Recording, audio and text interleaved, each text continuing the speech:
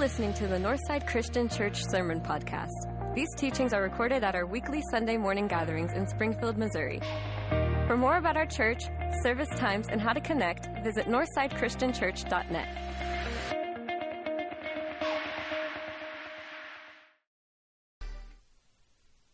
Well, hey, Northside, today we are in week 3 of a series where we're going through the 7 journeys that every disciple, follower of Jesus, really spends a lifetime navigating through all 7 of these journeys. Roy Moran, in his book, Spent Matches, talks about these journeys. We've been learning a lot through that as well. And one of the things we've covered already is, in week 1, the journey from earner to heir. And that's an important journey to go through. Last week we talked about the journey from knowledge to obedience and how critical that is to our journey as disciples of Jesus. Today what we want to talk about is the journey, which you'll spend a lifetime navigating through this and growing through this, is the journey from receiving to sharing. From receiving to sharing. That as you read God's Word and obey it and share it with others, that you would grow to be a sharer of what you've received from Jesus. And this is an important journey to go through. In fact, there's a sharing ethic that we see all throughout Scripture. You know, in Genesis chapter 12, whenever God came to Abraham and he was starting a nation so he could bring nations, people back to himself, he told Abraham, I will bless you so that all nations will be blessed through you. You're going to be blessed to be a blessing. You're going to receive from me so that you can share with others. When you look at the prophet Jonah in the Old Testament, and he was hesitant to go to Nineveh to tell and warn them so they might repent and turn to the Lord so they could experience His mercy. God rebuked Jonah for that because Jonah had received mercy from God.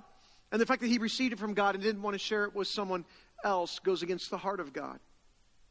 Or you look at Ephesians 4:28 in the New Testament where Paul would write, anyone who's been stealing must steal no longer, but must work, doing something useful with their hands so they may have something to share with those in need.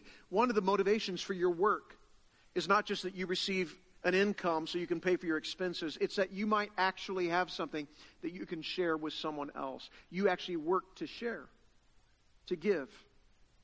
The Apostle Paul told his young protege, Timothy, he said, what you've received from me, the teaching you got from me, I want you to entrust that to reliable people who will also share it with others. God intended that whatever He gives us, it is meant to be something we share with other people. In the Great Commission, Jesus said to His followers, to His disciples, that they should teach others to obey everything that He commanded them. Whatever Jesus gave them, they were to share with others. We just see it over and over again. The spiritual gifts that God has given you through the power of the Holy Spirit, those gifts are to be shared with the body of Christ so that the body is edified and it's built up. It's not to be contained. It's to be shared. We see in other places when we see that wholesome talk should come out of our mouths, that it might benefit those who listen. Even what comes out of your mouth that you've received from God should benefit other people. It'd be something that you should share with others. And there must be exhilarating moments as God looks upon what we're doing here, even as angels peer over the balconies of heaven. There must be some exhilarating moments when God would just cheer us on and say, yes, that's what my kingdom looks like. When I think God could look down and say, that's the love I have. Yes, you show that kind of love. That's the generosity that springs from my heart. Yes, you share and give to others. That's the kind of kindness and mercy that I show. And He sees that in us. That's the forgiveness I offer. As I've given you forgiveness and you've received that, so you are giving it to others. There must be exhilarating moments when God is applauding. All of heaven is cheering on because we are representing God in a way to this world as we share what we've received. But I also think there must be some devastating moments when God is saying, that is not who I am. When we turn a blind eye to people's needs, genuine needs. When we become critical and judgmental. When we become self-serving and greedy. When we turn inward or we isolate. Or even when we keep from sharing the good news of salvation with others. because maybe we think the conversation could get awkward. Whatever it is, we don't share it with someone else, and we don't take what we receive from him so that someone else can learn of it too, and we don't share it with others. Those must be moments that just absolutely break God's heart. When not only do we fail to represent him to this world, but we actually misrepresent him. And the conclusion that people come to around us is that this God must be stingy. This God must be close-handed. This God must be a God who takes, who demands, who burdens, instead of a God who actually shares open-handedly and who's lavished his love upon us and so loved the world that he gave his Son. He's misrepresented when we do not share what we've received. This is such a strong principle all throughout Scripture. And we're going to see it today also in 2 Corinthians chapter 5. This is going to be our text today, where Paul demonstrates that we should share what we have received. We have a responsibility for this. And so I would like for us to go to this text. In fact, I'd like for us to read it together. I'm going to ask you right now just to stand to your feet for the reading of God's Word. We're going to read this Scripture together. And in a spirit of God, speak to us. God, reveal to us what you've given us that we have to share. And so we're praying that he would speak to our hearts right now. We're going to begin in verse 11. 2 Corinthians chapter 5, beginning of verse 11. Here's what we read from the text. Since then, we know what it is to fear the Lord. We try to persuade others.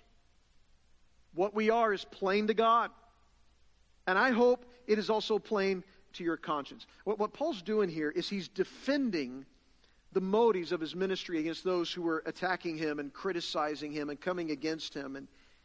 And so he's going to say, no, this is genuine. Here's what he says in verse 12. He says, we are not trying to commend ourselves to you again, but we're giving you an opportunity to take pride in us so that you can answer those who take pride in what is seen rather than what is in the heart. If we're out of our mind, as some say, it is for God. If we're in our right mind, it's for you. For Christ's love compels us, because we're convinced that one died for all, therefore all died, and he who died for all, that those who live should no longer live for themselves, but for him who died for them and was raised again. So from now on, we regard no one from a worldly point of view. Though we once regarded Christ in this way, we do so no longer. Therefore, if anyone is in Christ, the new creation has come. The old is gone, the new is here. All this is from God, who reconciled us to himself through Christ and gave us the ministry of reconciliation, that God was reconciling the world to himself in Christ, not counting people's sins against them. And he has committed to us the message of reconciliation. We are, therefore, Christ's ambassadors, as though God were making his appeal through us. We implore you on Christ's behalf, be reconciled to God. God made him who had no sin to be sin for us, so that in him we might become the righteousness of God. And so, Heavenly Father, we thank you that you have made us righteous. You have saved us. Lord, you have justified us. You have reconciled us and made us right with Jesus. And Lord, you've given us a message. And Lord, you've given us a ministry. And you've made us ambassadors, Lord, to represent you to this world. And I just want to pray that everything we receive from you, that, Lord, we would see your heart in this and we would share it with others. It would not be something that we hold on to, not something that's contained. God, I want to pray that you would help us, Lord, to have your heart. We know that lost people matter to you. May they matter to us. And may we have this heart that is willing to share everything that we've received. And we pray this in Jesus' name. And all God's people say, amen. You may be seated. Such a powerful text where Paul says you've been reconciled, you've been saved, you've been made righteous. This is what Jesus has done for you. He's given you this. You have a responsibility to share it. Your messengers, your representatives to the world. And all of Paul's opponents wanted to know his angle, like, why are you doing this? Why are you sharing this? What's up with that? They wanted to know what angle he was coming from, because from a worldly perspective, most people do that for self-serving purposes. And Paul says, no, actually, I got two pure motives for doing this. Two reasons. I'm gonna share whatever has been given to me. Two motives for sharing. We all have two motives for sharing. And in verse 11, he says, since then, we know what it is to fear the Lord. That's part of the motive. But you have to ask, since what? Since then, like what came before it? Verse 10. Here's one of the motives for sharing.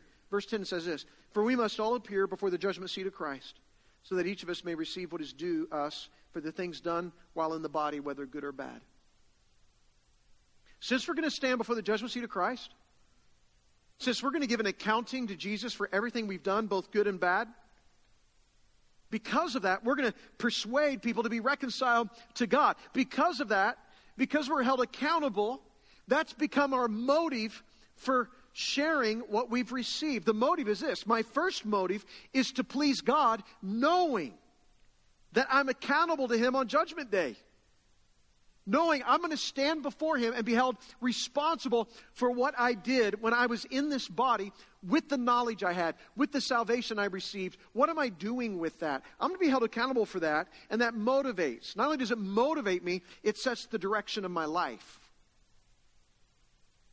I suppose in some ways that concept of the fear of the Lord, a reverent fear of Him, maybe on a small scale, it's kind of like when, I remember years ago, we had a lazy boy in our house.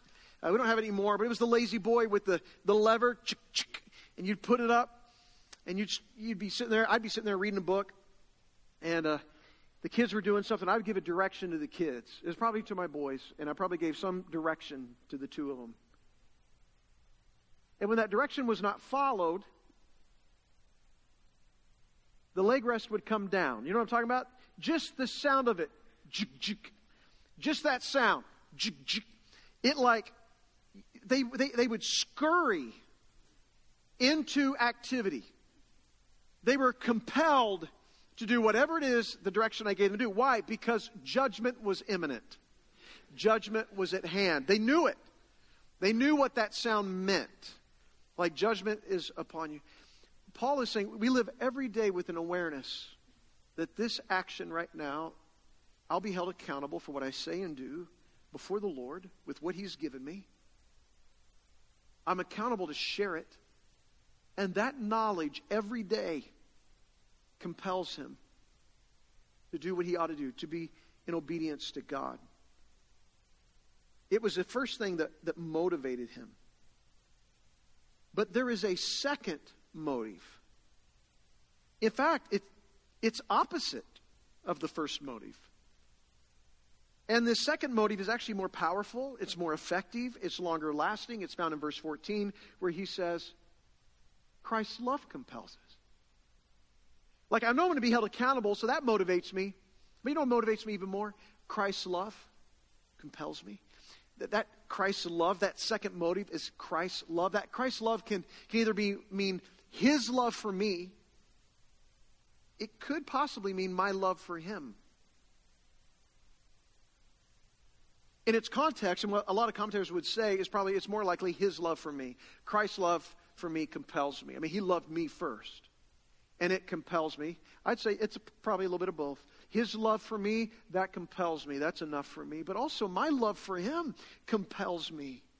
Compels me not only to do what He says, but to share what I've received with other people. That compel is an imagery of force.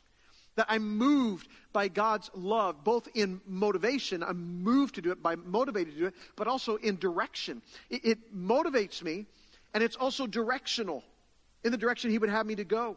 And so because of Christ's love, we should no longer live for ourselves, but for Him who died and was raised again from the dead. That kind of love compels you to do things you ordinarily would not do. The love of Jesus for you and your love for Him will compel you to do things that you normally would not do. It's kind of like, when I married my wife, Kimberly Ann, I married into a family where there was a tradition where her dad and her grandfather every year during March Madness would watch the whole opening round of the tournament. Well, I think they watched the whole thing, but the opening days, like Thursday, Friday, Saturday, Sunday, they would watch that opening round of games. All these teams coming in the basketball tournament, and they had their brackets, and they'd fill them out and write in the scores and keep track, and they did the whole thing. So I married into this, which is one of the reasons why I even love my wife even more, is for that reason alone. And so what would happen is we had a tradition where in March, I actually took typically a vacation day or two, and we would spend about 3.5 days. And we would all just be together. I mean, there was a menu planned. We had food. I mean, the whole thing was planned. And we would just stay in that room for 3.5 days. Like we were in the room longer than Jesus was in the tomb, if you think about that. And we would watch basketball, and we loved it. We had such a great time. We did that for several years. I remember when Nathan got to age when he could join us. That was a thrill. I remember the year it was Nathan, my son, and me, and my dad, and Kim's dad, and her grandpa. And we were all together the whole weekend watching basketball together. It was fantastic. I also remember the year that my wife told me that her best friend from college, she was so close to, and she had an opportunity to go and see her and be with her and her family, and she wanted me to take her and go with her. And so she asked me if I would go, and I think it was like in Iowa, I think is where we were going. And I looked at my calendar. It was March Madness weekend. And it stopped the tradition that year because I took her. I took her to Iowa. And I know that some of you right now, some of you may think that I was motivated by fear. And some of you may think I was motivated by guilt.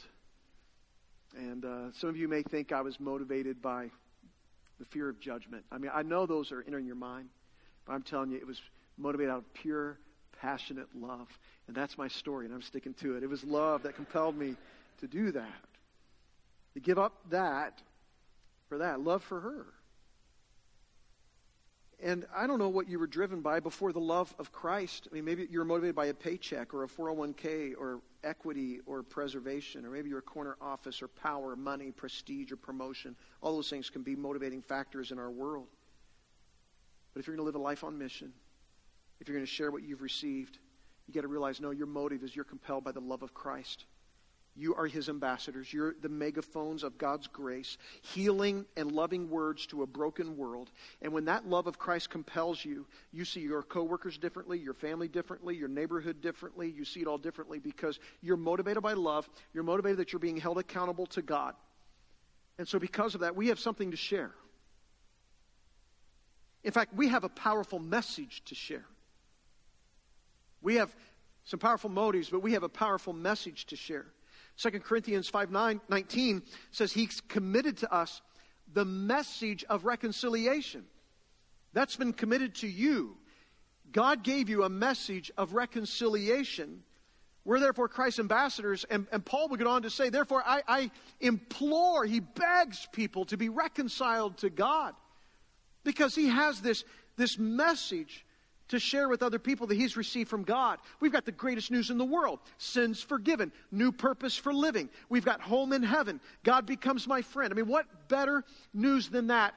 A message we get to share with other people. So we got two motives for sharing. The judgment of God, the love of God, of Christ. We have a powerful message to share. One of reconciliation. God's given that to you. But we also have a ministry of reconciliation to share. Paul tells us in verse 18, all this is from God, who reconciled us to himself through Christ, and he gave us the ministry of reconciliation. You've been given that ministry. There's not one minister. There's many ministers. There's not one ambassador. There's many ambassadors. I know sometimes when someone's going to serve or work full-time in a church, we'll say they're going into the ministry. No, they're just continuing it in a different way. Because we all are ministers. We all are in the ministry of reconciliation. Each and every single one of us. When Paul clearly states in Ephesians 6:20 that he's an ambassador in chains. He says he's an ambassador in chains. He's not the ambassador. He's one of many. He's an ambassador. And he's in chains, meaning not even chains could stop him from being an ambassador, from representing Christ to whoever was around him. Whatever was going on, he was going to continue to be an ambassador no matter what. There's no plan B. You're it. You're the messenger. You're the ambassador. Roy Moran, in his book Spent Matches, he says, we've been invited to join God's mission and to use his means to reach those not yet connected to him. As we move from receiving God's grace to sharing it with others, we find our greatest fulfillment in life with God.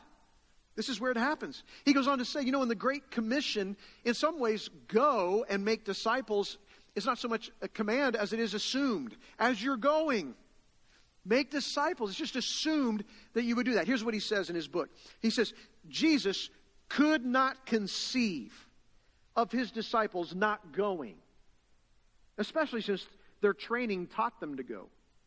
He intended to embed this mission in the lives of everyone who follows him. Jesus would find foreign the concept of a person becoming a Christian but not becoming a disciple until he or she becomes more committed to the faith. This idea that we have perpetuated in recent Christianity over the last several hundred years, that first you evangelize, then you become then you do discipleship, or this idea that you get converted and then you become a disciple, is not how Jesus did it. He made disciples, and that's how they became followers of Jesus.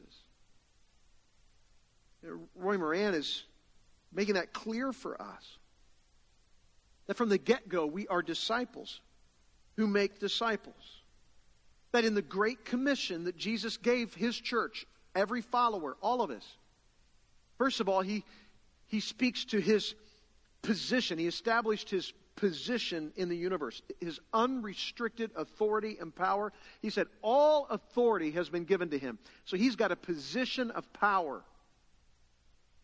But in the Great Commission, he also shows us this other unrestricted characteristic, which is his presence. I'll be with you always. We have his power always. We got his presence always. He's always involved. In fact, Jesus' plan is to be personally involved in carrying out his dream to make disciples of all people groups.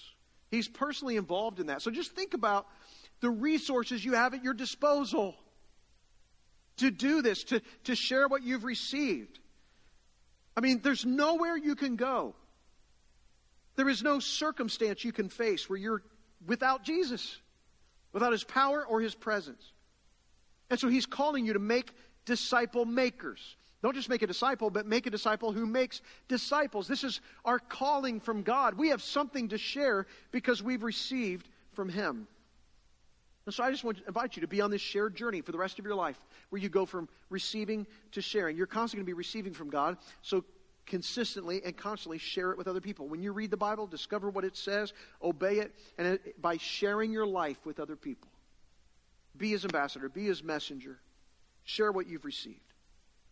And I just think there's some practical ways we can do that even today. I think there's some things we could be right now saying, God, I want to do this in a practical way. And so I'm just going to share a couple of those really quick ways we could just share what we've received. What might that look like if we go into places where maybe Jesus is not there yet? He's there, but they have knowledge of him. You know, one of the things I remember, I kind of spoke to this in our end-of-year report at the end of June this year, but I just love this story where on February 19th of this year, Alan Tiger preaches a sermon. It's on the compassion of Christ. And in that sermon, he talks about how compassion has to move from the pit of your stomach to the palm of your hands. It's got to be compassion in action, or it doesn't look like the compassion of Jesus. Austin Owens is sitting out here, and he's hearing that, and the wheels start turning about what would that look like if he were to show compassion in action the way Jesus did. So he had this idea. He talked to a small group about it. And they decided that they would get on the city website. They would locate 50 homes in the city of Springfield around the Doling Park area. They would send out postcards to those homes, and they would hand address all those postcards, basically telling them that we have a compassion and action team made up of these families, and we're going to come, and we're going to come on this certain day on a Saturday morning, and we're going to be there to serve you and pray for you, to help you, do projects, whatever you need. We're just going to be there to serve. They're going to go door to door and do this. So they showed up on that Saturday, and one place had tons of junk. They loaded it all up in a trailer, hauled it to the dump. Another gal, her oven wasn't working, so one of the guys in their small group fixed her oven.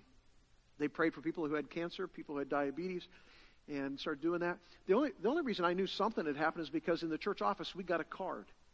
And the card was addressed to Northside, and then it said to the Compassion and Action team. I didn't know who the Compassion and Action team was. I knew somebody did something, but I didn't. And it talked about how much the prayers meant for her and her surgery and the outcome of that. It had her address on Craven Street, how much she appreciated it and what it meant to her, keep the prayers coming, and she was updating them and all this stuff. I asked all of our staff around the office, anybody have a clue what this is about? No one had a clue. Okay, great. I mean, that's what we want. People go do ministry. We can't control it, keep up with it. It's decentralized. We have no idea what's going on. That's what we want. So we loved it. So we just stuck it on the bulletin board in our office. It just hung there for, I don't know, a couple months probably, a month or two. One day I'm at breakfast with Wyatt Jenkins. We're just talking. And something he said in the conversation, I said, wait, what'd you just, tell me more about that. He said, yeah, we had these T-shirts made. It said compassion in action. I think I know this story, a little piece of it. He told me this story. When I talked to Austin about it, he said, yeah, he'd already put together this whole thing about what would happen if our church adopted all these areas throughout our city, different homes, and then we went in and we prayed with people, and we not only prayer walked, but we actually did work, and we served them, and we met needs, and we just cared for people. We just showed compassion and action in these communities. What if we actually entered into the harvest field and started doing things for people and caring for people? And for me, I was just like, ding, ding, ding, ding, ding, ding, ding, ding, ding, ding. So anyway, this fall, that's what we want to do. In fact, we're meeting with Austin the last Wednesday of this month, and we're going to be talking about what would that look like to have that city mapped out so that any life group, any growth group, any person who just want to get a group together and go in and just start making a difference in our community could say, hey, we want to go, and we want to go where we haven't been yet. And they just go into the community and start showing the love of Jesus. That's what it looks like to be an ambassador, to be a messenger, to be his voice, to share with others, to pray with others. And some of you may be like, I don't even know what that would totally look like. Like, I know how to serve, I know how to do some stuff, but like, what would I even say? What would I even do? Well, lucky for you. We got disciple-making trainings. They'll totally equip you for that. In fact, our next one's September 10th. It's at 2:30. And on that Sunday, we're going to have a disciple-making training, 1 through 5. You get through 3 to 4, you're going to know exactly what to do in each of those situations to help someone pursue Jesus by just starting a discovery Bible study with them. So you're going to see what that looks like. And so we got trainings coming up. That could be a step you take to be a better ambassador, to share what you've received. But let me show you something else we could do. We could pray.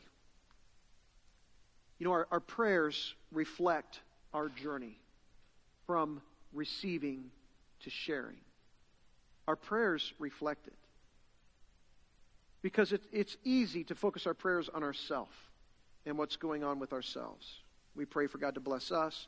We pray for personal health and healing.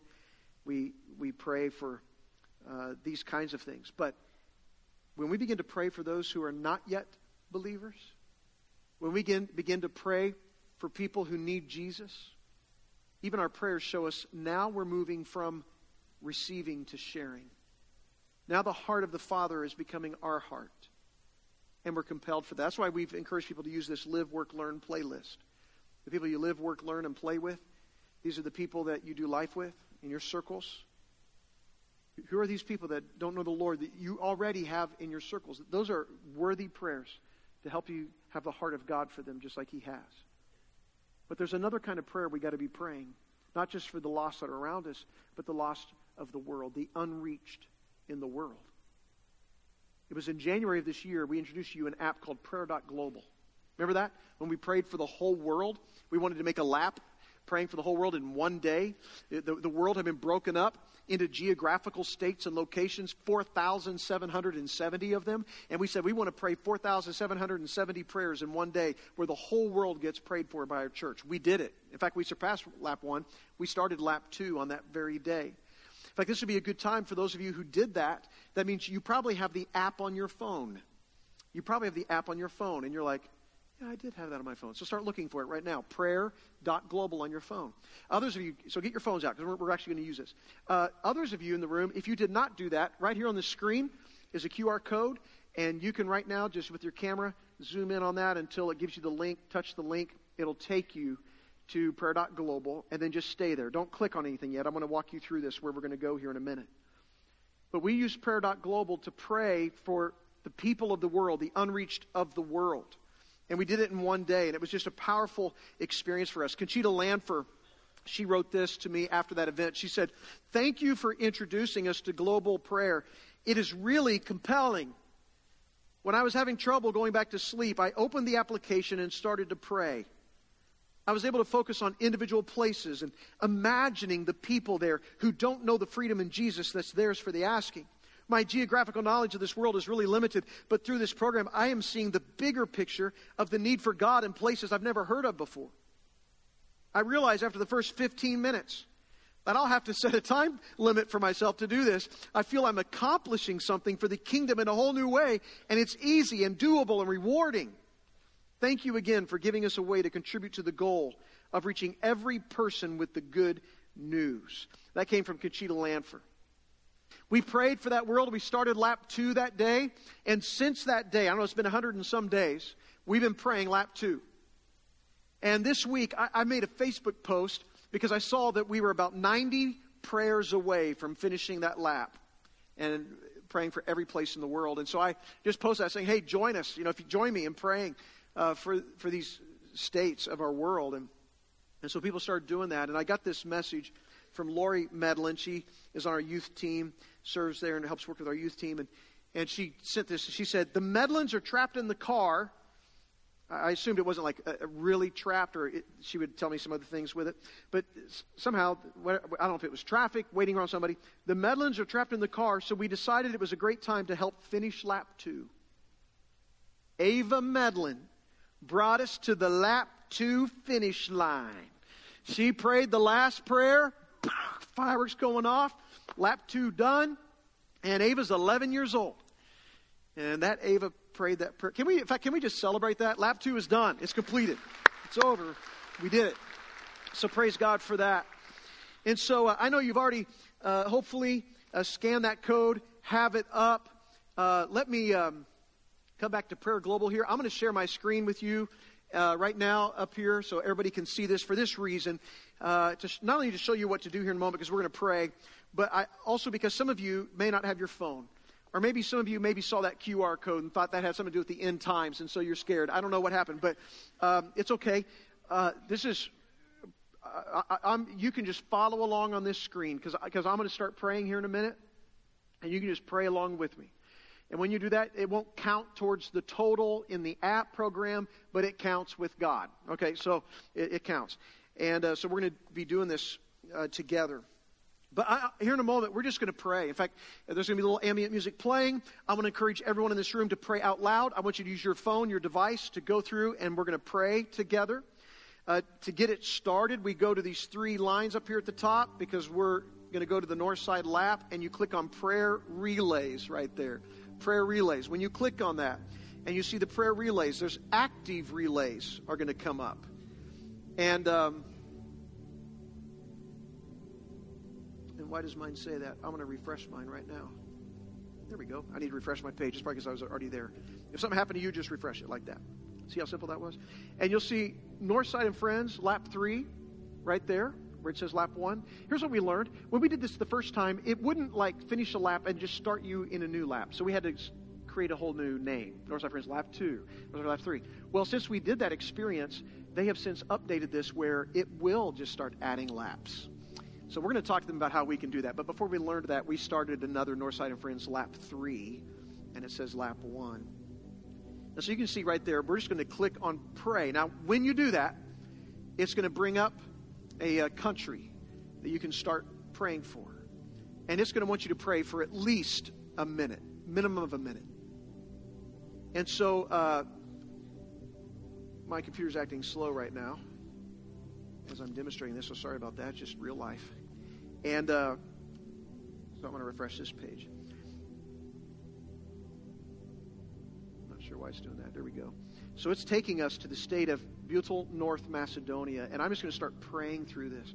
When you see the people in dark with that number, that represents the estimated number of people who are unreached in that area, that geographical location, that state. The light blue represents the number of people that would be cultural Christians, nominal Christians, in the sense that they've probably heard about Jesus. They have some knowledge of Jesus. They're not fully devoted followers. And then the next number is the people who actually are believers following Jesus. And again, those numbers are estimates based on what they know of those people in that location. But we're just going to spend some time praying like Jesus prayed. You'll pray for people you didn't know exist, in places you didn't even know were there, and you'll be praying the prayer of Jesus in John 17:20, which was for when Jesus prayed for those who have yet to believe. That's what you're doing. You're praying for those who have yet to believe. It's how we take this from receiving to sharing. We start gaining the heart of God in all of this. And so I just want to challenge everybody right now to pray together. We're going to take several minutes. I don't know, maybe 4 or 5 minutes right now. My goal is to pray for 2 places. 2 people, groups in these places right now. And the music's going to play. And I want to encourage you just to pray out loud. And if you don't have a device, just follow along on this screen up here and you can pray with me. And we're going to pray together because this is representing the heart of God for the world. So let's pray together.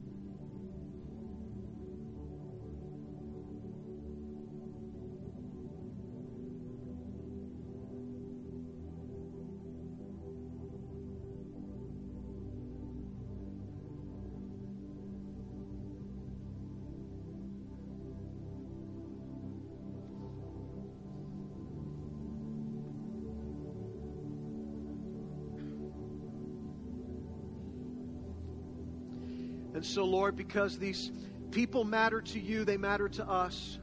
Lord, because you've given us your salvation and your righteousness and your healing, and we've been reconciled and made right with you, Lord. We want to pray that we would share that with others. We pray for that. We pray, Lord, that this is your harvest, and we pray that workers would be sent into the harvest field. We pray that you would raise up workers for each and every one of these locations. Lord, approximately 950 places have been prayed for, but there's still 3,820 that remain.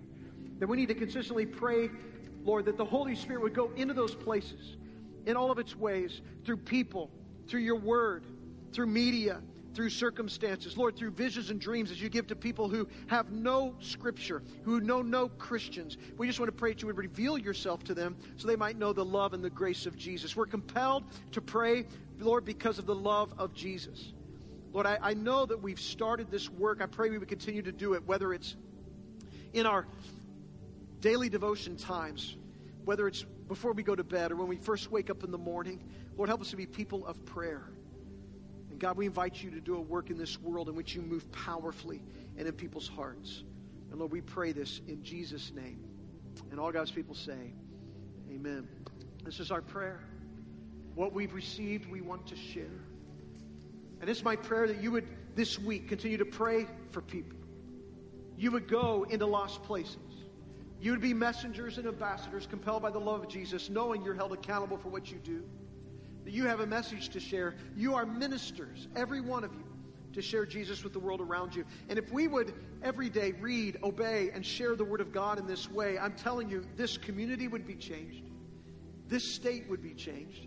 This nation would be changed. This world would be changed. As you share it with your coworkers, as you share it in the places you go. As you go, make disciples. It's time to move, to journey from receiving to sharing. And that's my prayer today.